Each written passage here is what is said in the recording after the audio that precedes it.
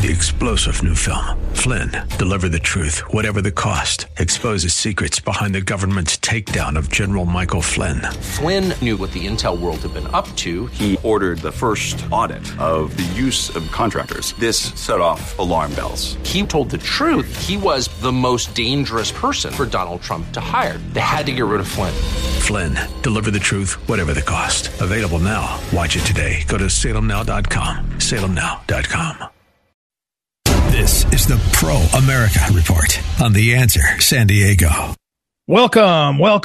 Ed Martin here on the Pro America Report. Hey, a special treat for us. In a few moments, we will speak with my old friend, Stephen Baskerville. He is a professor, longtime professor, an author, written a number of books, very, dense writer/thinker. And what he has especially talked about is the impact of welfare and our welfare state on families and on relationships and on minorities, especially black households and all. He's got a piece up that basically asserts that the deep state and the idea of a bureaucratic class of intelligence community officials trying to control us, he says is derivative, or at least is an imitation of the welfare state that started in the 1960s, especially, and accelerated in the 70s.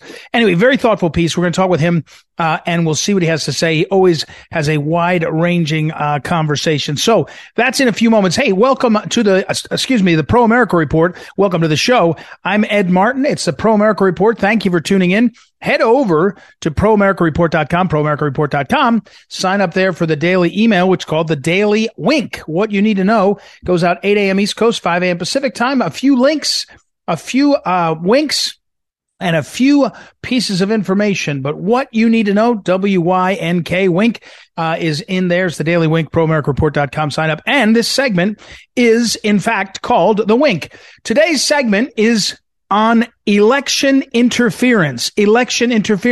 Now, there is a problem in the current state of American election law where anybody, including corporations, can spend infinite amounts of money on what's called third-party expenditures.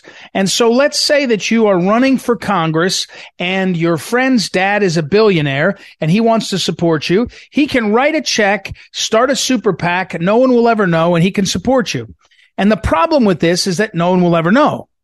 And the problem with this is, even though you say, well, big business is probably going to do that, the truth is that who really does it the most is big government and the big left. Planned Parenthood gets $670+ million from the government, and then they spend lots of money on campaigns, right? So it's a money laundering scheme is what happens when you go forward. So the problem with so-called dark money is you can't trace it. And the problem is, like a lot of things, that the conservatives and the Republicans, the more conservatives think, well, we can do it too. We'll all do it. But they don't. Because, again, two reasons. One, the left knows if they can get more power, they'll get more money. So they go ahead and do that.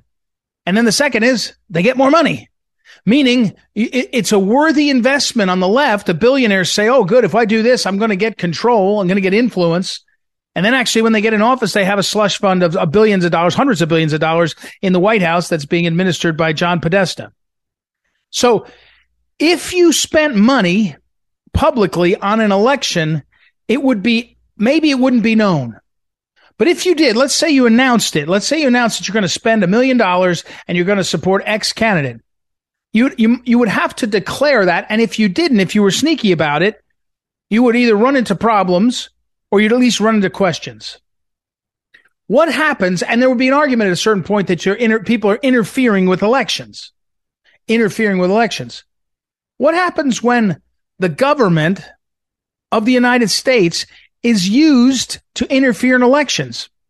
In 2020, there has been widespread coverage of the fortification of the election by hundreds of millions of dollars by Zuckerberg, which went to nonprofits, and money that went from governments to nonprofits, and money that was used in different ways to fortify the election. That's the left's term for it, the Democrats' term for it, meaning ballot harvesting and other things. Now, perhaps it wasn't illegal. Might not have been. Might not have been. Might have been. We don't really know. We haven't gotten to the bottom of much of it. But it's certainly, they've admitted that they were fortifying the election in favor of their candidate. What makes you think that if they would do that, that they would stop at election interference through the use of the Department of Justice? Because now the talk is that they're going to indict President Donald Trump, the leading candidate for president, a declared candidate, federally registered, obviously running, not someone who's saying like, oh, I might run tomorrow. I'll die, Chris Christie. I'll run and nobody thinks he can win. It's the leading candidate. It's a candidate that's leading in all the polls, candidate that's leading in polls head to head with the current president. And the legal system is clearly interfering with the election. Now, I will agree, perhaps it's not illegal, which is to say, if Jack Smith, the prosecutor, goes before a grand jury in D.C., he can indict a ham sandwich. That's the old joke, but it's really true. He can especially indict a ham sandwich if the name is Donald Trump in D.C. right now, in part because of lack of due process on other fronts, the select committee that Liz Cheney headed up, et cetera.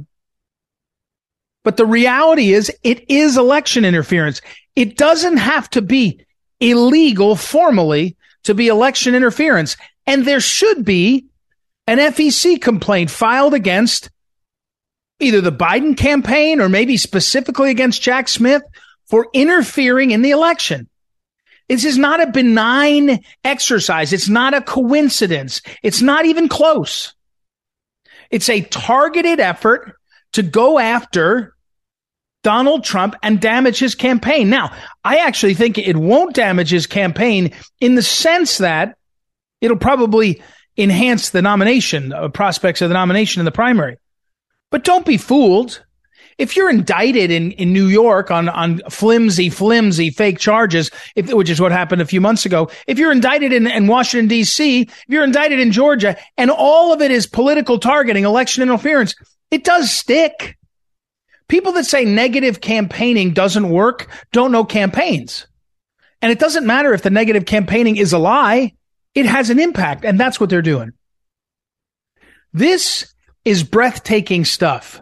This is actually, when people say this, a lot of times they're being silly. When someone goes on CNN and says, this is worse than Watergate, or when someone says the following sentence, I'm going to say, usually you can say, oh, they're just being a little dramatic. But in this case, it's really true. This is the stuff of banana republics, of nations that just simply use the law against political opponents. They don't even pretend not to. They put them in jail. And if this is what we've become, it doesn't lead somewhere good. If this becomes the precedent, it's not only about taking out Trump, but it is about taking out Trump. It's about the system is going to break down. It's a terrible idea. It's a dastardly thing to do. It's very anti-American. Now, next week, I think it's on Tuesday or Wednesday, I'm going to testify before a congressional committee on the January 6th stuff.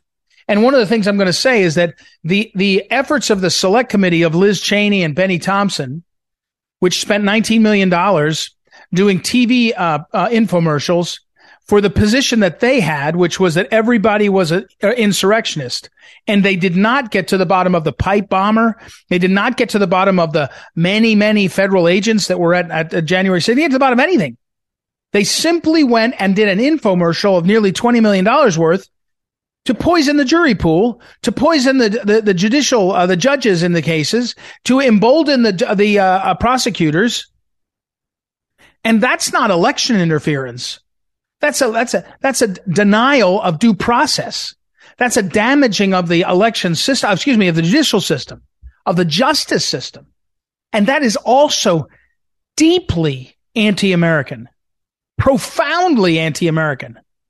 Using Congress to influence the judiciary and the judicial process and deny due process. Again, dastardly anti-American conduct. Again, is it illegal? It's probably not illegal for one of the constitutionally distinct branches of government, the legislative in this case, the U.S. House, one chamber of the U.S. Congress, to act in a absolutely despicable way. I'm not sure what the law that's broken is. I know it's unconstitutional. So maybe I should say it's extra legal, extra constitutional. But is it prosecutable? Probably not. There's lots of protection for men and women in Congress when they're in Congress. They can say stupid things. They can actually say horrendous things. I think they can even commit like violence against each other and can't be charged. I don't know. That's not true. I don't know if there was a congressman that hits the other one with a stick years ago. I don't know. But the reality is it's deeply, deeply un-American and a threat. And that's the same thing as the election interference that they're doing to Donald Trump. All right, let's take a break. We'll be right back with Stephen Baskerville, Dr. Baskerville, right after the break. It's Ed Martin here on the Pro America Report. Back in a moment.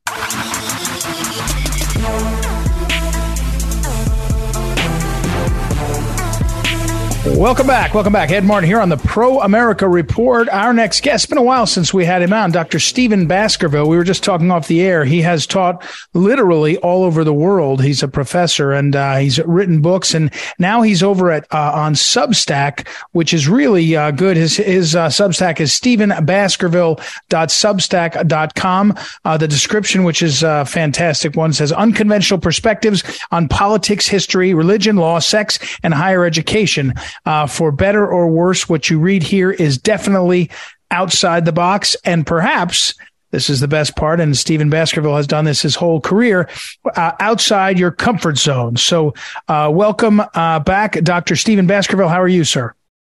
Well, thank you. It's good to be back with you. I was drawn to the title of your Substack, and I know because you're a prolific writer and have written books as well as numerous columns and all that, you know how to catch someone's attention when you do that. So the title of the Substack is The Origins of the Deep State, Not What You Might Think. So first of all, let's go to the premise here. What do most people think of the deep state? When you say that, you're setting up something you're going to explain. But the first part is, how do you see and sense that people can think about this question of the deep state and what it means? Well, in the broadest sense, I think most people think of it as a highly intense bureaucratic government that is very invasive and that, is increasingly taking control of our private lives. And normally we think, of course, of the, the obvious villains, the rogue intelligence agencies, the law enforcement, the World Economic Forum, these kinds of things, which are admittedly, it's true. I don't doubt for a minute they're extremely powerful. But actually we've lived with certain aspects of the deep state for a long time, for too long. We've allowed certain sectors of our population to be governed by it, to be controlled, including their private lives. And now we're kind of having to come to grips with that. We're talking again with Dr. Stephen Baskerville, and the two books that I can see on my bookshelf right here in front of me, Dr. Baskerville, the one that I think is the newer one, A Gentleman's Guide to Manners, Sex, and Ruling the World, How to Survive as a Man in the Age of Misandry and Do So with Grace. I have that actually. I'm looking at the cover of it. We're printed out. I think I might have that on Kindle. That's why. But the other one I can see on the shelf is The New Politics of Sex, The Sexual Revolution, Civil Liberties, and the Growth of Governmental Power, from a few years ago now. That one really is, to me, I go back to it periodically. It really gets to the heart of it. And by the way, the subtitle of that one, where is it? Where's the, is worth your weight in gold. But back to the sexual revolution, civil liberties, and the growth of governmental power. Okay, so Dr. Baskerville, what is the deep state then? And more importantly, you said we've been living with it all too long. Is there any real way we can get rid of it? I think the best way is that we need to go back to the origins. And the origins of it are, I argue, the origins of it are in the welfare state. Because the welfare state was the first time that we allowed government officials, functionaries, to take control of the private lives of millions, tens of millions of non-criminal citizens. Okay. In other words, we allowed the poor, the lives of the poor, their family lives of the poor, the children of the poor, to be run by this semi-socialist welfare state. And we closed our eyes to this for a long time, we in the affluent parts of America, and we allowed this to happen. And it has degraded blacks, especially minority communities, low-income communities, black community in particular, and it has especially degraded black men. And we now see the fruits of this. Look at how much of the current crisis of the last 3 years really took off with things like the George Floyd death, and more recently the man in Memphis, the young black man who died at Memphis at the hands of police. And the left comes out with all this language, racism, capitalism, the usual cliches that the left. But unfortunately, the right doesn't have very good answers to this. Mm-hmm. They say it's not the police. They say it's not racism. It's not this and it's not that. But the right needs to go back and look at some of its own sins. And one of those is allowing the degradation of the black family through the welfare state. And later on, the spread to the other families. And, Daniel Patrick Moynihan warned about this back in 1965. He said, if you allow this, you're asking for chaos. And it was a lot less severe in those days than it is now. So, this is what we ignored, Moynihan and others. And the Republican Party for years, as Phyllis Schlafly points out, the Republican Party for years, the reform or the abolition of the welfare state was one of its highest priorities. But then starting around the 1990s, we started forgetting about it. We just let it go. And that the result is the chaos that we have today. So I argue that the welfare state was the model. It was the blueprint. And the rogue intelligence agencies, the military, the police, and the others have looked at the welfare state and they imitated it. And in future articles, I'm going to show how that happened. Stephen Baskerville is our guest. Dr. Baskerville is a professor right now at the Collegium Intermarium in Warsaw in Poland. He's also the president of the Inter-American Institute for Philosophy, Politics, and Social Thought, with think tank. He had a long time, more than a decade. I think he was over at Patrick Henry College and has written, as I mentioned, a number of books. I'll put him up on social media. Again, his Substack is the topic of our discussion right now, the origins of the deep state. You mentioned the slide away from welfare, eliminating welfare or welfare reform. I guess in the 90s, you had Gingrich and those Republicans talking about welfare reform, welfare to work. But I know you, and I know your reading. I know my reading of you. You're not going to reform this system, right? This is a rotten system, or it's not a poorly run system. It's a flawed system that destroys the society, right? That's one of the problems. Once you get trapped in can we make it better? Can we make it better? People end up starting to give up on that, and they just stop talking about it completely. Exactly. Yes, that's right. It is no longer a system that can be reformed.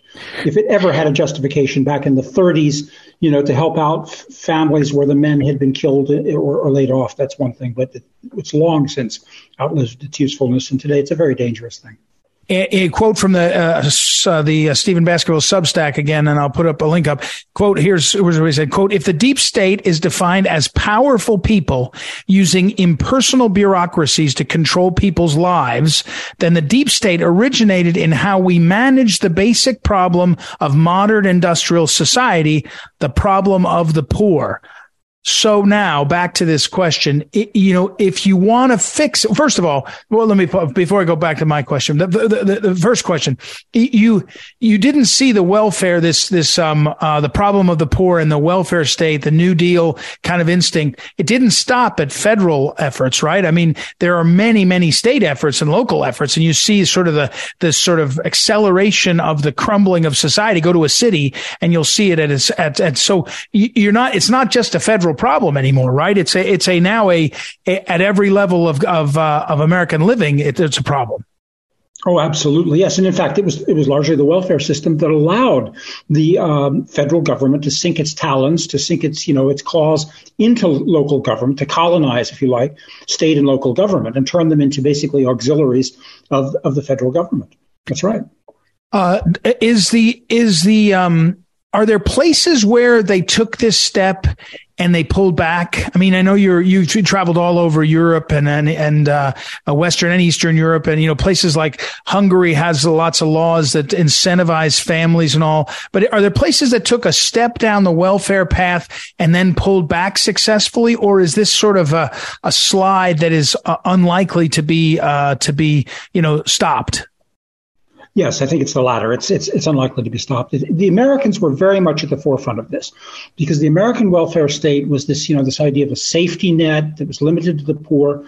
So this trend to create an underclass of poor people, fatherless children, single mothers, criminalized fathers. This was very much, the Americans were on the cutting edge of this. Now, this is happening in Europe also. But it's happening more slowly.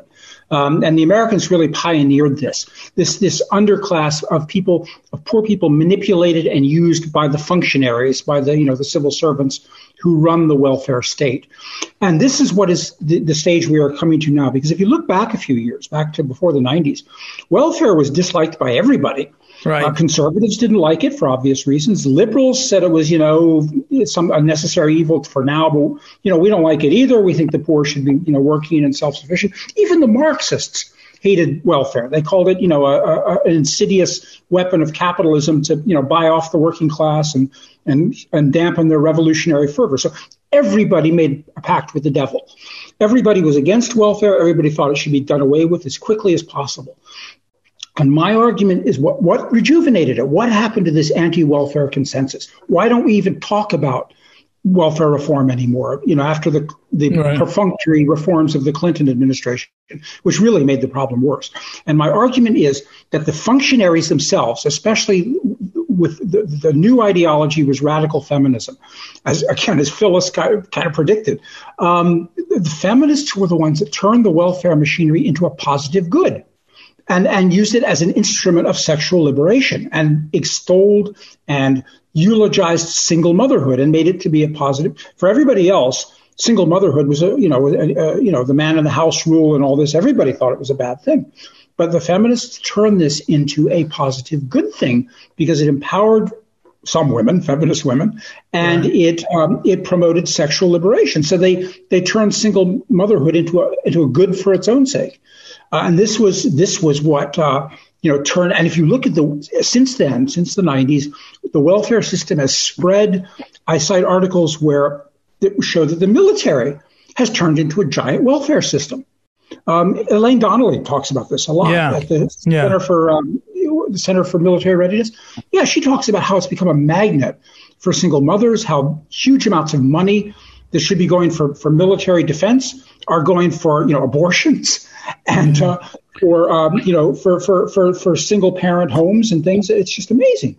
So, Dr. Stephen Baskerville, again, is our guest. Is that, but I was going to ask you in this sense, if you look at, if you change the word from welfare, which I know you have a very specific, expertise in and observations about, but change the word from welfare to, government, handout. I mean, it's a bit crass, but and you say, okay, well, we got Social Security, we got Medicare, we got Medicaid, we got welfare, we got TANF, we go bum, bum, bum, bum, bum. By the time you're done, we're now talking about, and each of those groups, each of those initiatives ends up creating a set of bureaucrats around them. And we haven't even touched on the bureaucrats created with, say, family courts, who we know, but you can say the same sets of bureaucrats, in this case, legal-minded bureaucrats who are set up on the disability, I was going to say junket, docket, or on these other. So, I mean, you're talking really about the problem is so big. Is this a problem, an endpoint of sort of communism and socialism, or is it a corruption just of greed in general? What's your thoughts on that? It's basically what I call the iron law of Washington. And the iron law of Washington is basically that, when you start paying people to solve problems, then you immediately give them an incentive to create more of the problems that they're supposed to be solving. Right. And this is what you see in Washington. It's not limited to bureaucrats, by the way. It's not even limited to liberals. There's all all of us, I include myself to some extent. If you're part of the Washington political class and you're paid to deal with these things, you're something more than just a simple citizen.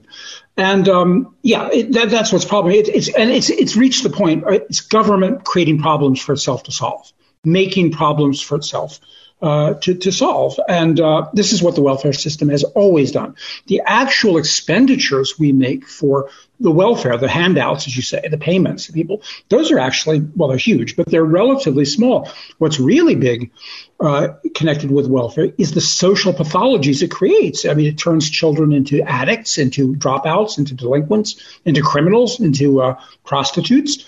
And, it demands a huge budget for things like law enforcement, incarceration, health, education. All of these things have this massive domestic budget is devoted almost entirely to social ills that are created by the welfare system and as you say, additional systems of quasi welfare. Surrounding them. Dr. Stephen Baskerville again is our guest, and his own website is stephenbaskerville.com. If you want to go there and see a lot of his different writings and background on that. Again, back to a question earlier.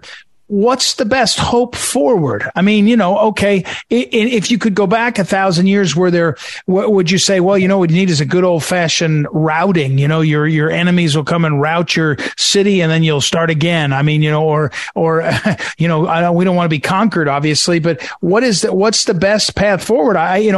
Technology, it doesn't look like technology is moving us in a direction where it addresses any of this in a meaningful way. It goes the opposite way, perhaps. But, do you have sets of scenarios of what to do or what to hope for?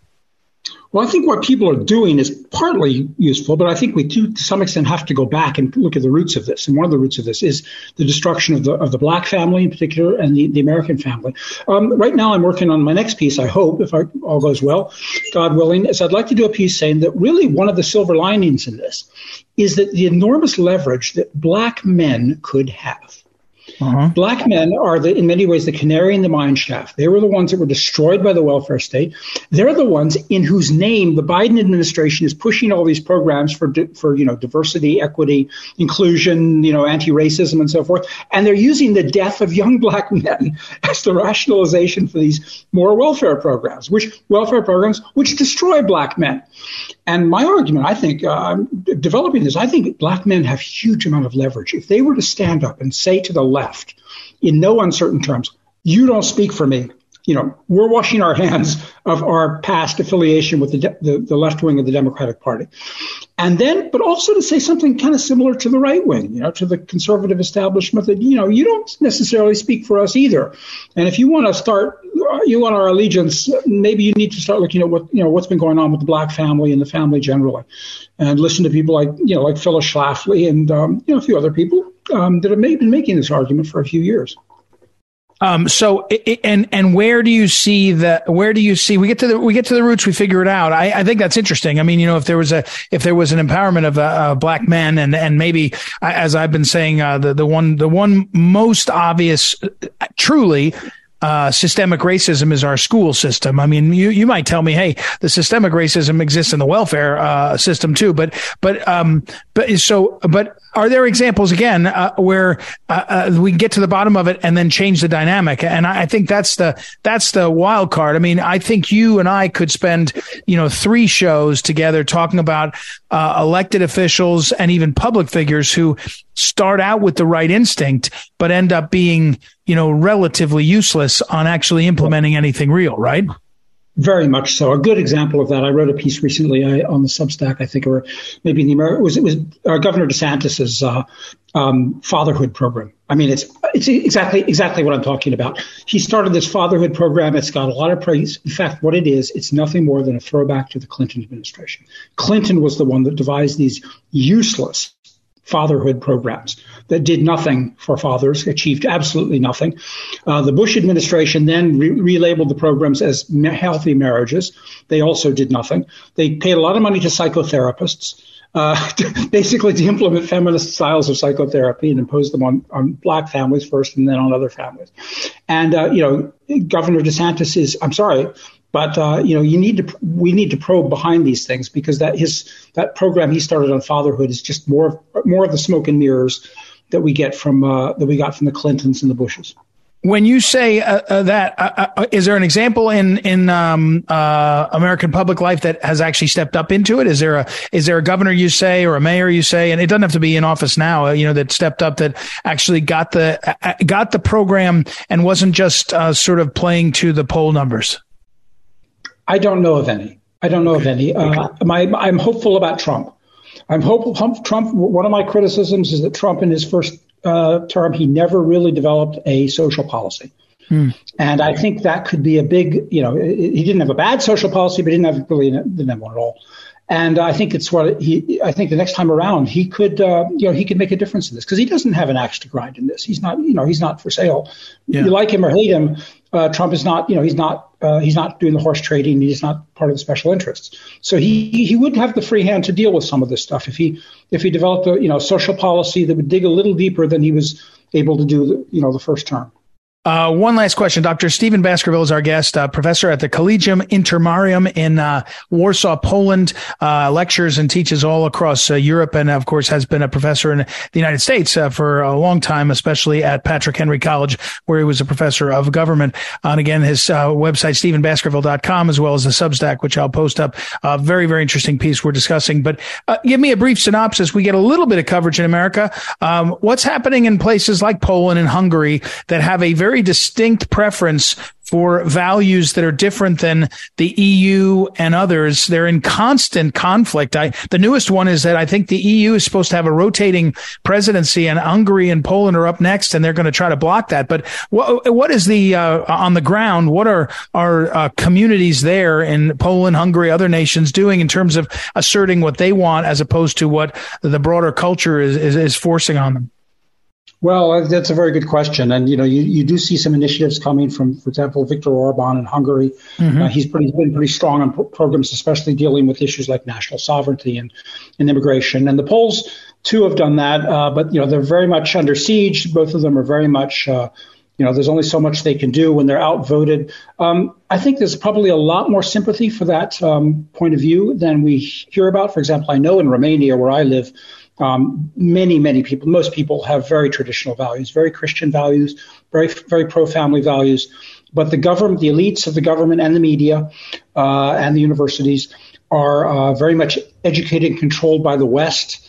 There's not the political class is not always very courageous in standing up to the powers that be. The president of Romania, for that, is angling to become the next Secretary General of NATO. So he doesn't do anything that rocks the boat. Right. Yeah, and this is true of other countries too. So even though Eastern and Central Europe have this very strong traditions, prevalence of Christian and family values, it's hard to find leadership like you find in Hungary and even in Poland, and even there, some of them, the Polish government has done some.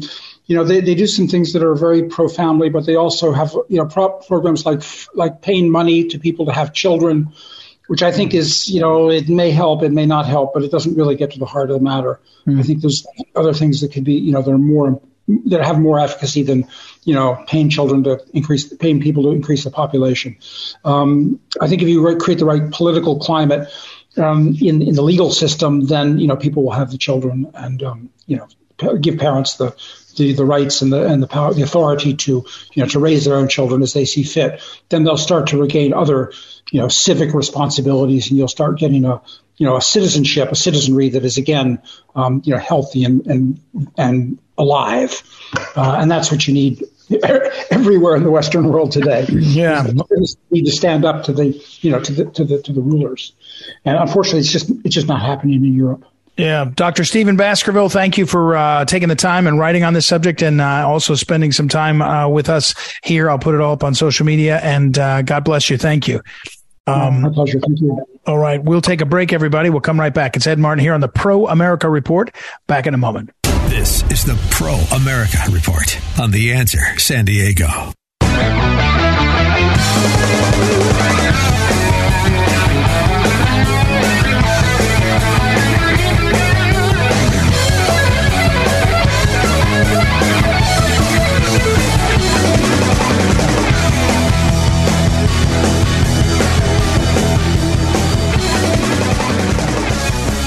Welcome back.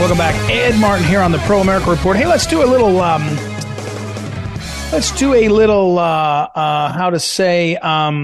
media wrap up here on the Pro America Report. And let's do it this way. Two things became clear in the last 24 hours. Number one, Tucker Carlson can draw a crowd. Holy cow. Tucker Carlson did a 10-minute video. He recorded a 10-minute video. He posted it on his Twitter feed. And at the last look that I saw, I guess it was earlier. I don't know. It was last time I looked at it myself with my own eyes, 64 million people had watched it. Now, I think that means that actually, I'm looking at it now, 87 million. I think that means 87 million people went to the tweet. I don't know if they watched the whole thing. I don't really understand, but still, 87 million people laid eyes on a Tucker Carlson video on Tucker on Twitter. Okay, so that's the future there, right? I mean, there's no doubt about that, right? And so now contrast that with over at CNN, where the guy who runs CNN is now pushed out, and he is gone. Chris Licht. I think it's Licht, L-I-C-H-T. Now, he only lasted about 13 or 14 months. But by the way, don't feel too sorry for him. I think he was under contract, so he'll get a huge payout. Millions and millions of dollars. If he wants to work again, I think he can. If he doesn't, he probably doesn't have to. And he's in his early 50s, I think. So don't cry too hard for Chris Light. I think it's Light, actually. Anyway, but CNN is in chaos. And CNN is firing Chris Light, the head of CNN, in large part because the left decided that Donald Trump was too good on the town hall. If Donald Trump had gone on the CNN town hall and been savaged and failed miserably, they would have all said it was a great idea. But because he's so good in that setting, they're mad about it, and they basically fired the CEO. But here's what you need to know on this. In the media world, CNN, that was always an impossible job. Because there's no turning around now. There's no turning around any of these stations at this point. And for a while, CNN was going to be a kind of digital presence. Their website was one of the top 2 or 3 news websites in the world. And then their presence out in the community, because they still have the contracts for the television stations, the televisions, the TVs in airports. If you go abroad, CNN is still on in the hotels. So they had and they have a footprint, big one, but it was impossible to go back after having become what CNN did. They had become so silly, so over the top. They still are, Anderson Cooper and others, that no one was going to take it seriously. And only the hardiest of the hardy, they're getting like 300,000 people watching their primetime shows. So Tucker's got almost 90 million and they've got 300,000. That's a problem. That's a big problem. It's not going to be solved by who the CEO is. But don't you think that CNN now has to? It's exactly the opposite. That CNN has to hire a minority hyphenated woman, I guess, and they have to try to be politically correct. And Tucker just got the gloves off. He was telling the truth about wars and about deep state and about UFOs. Wild shift. All right, we got to run. Thank you to Noah Dingley. Thank you to Ryan Hyde, our producers. Be back tomorrow. It's Ed Martin here on the Pro America Report. Talk to you then.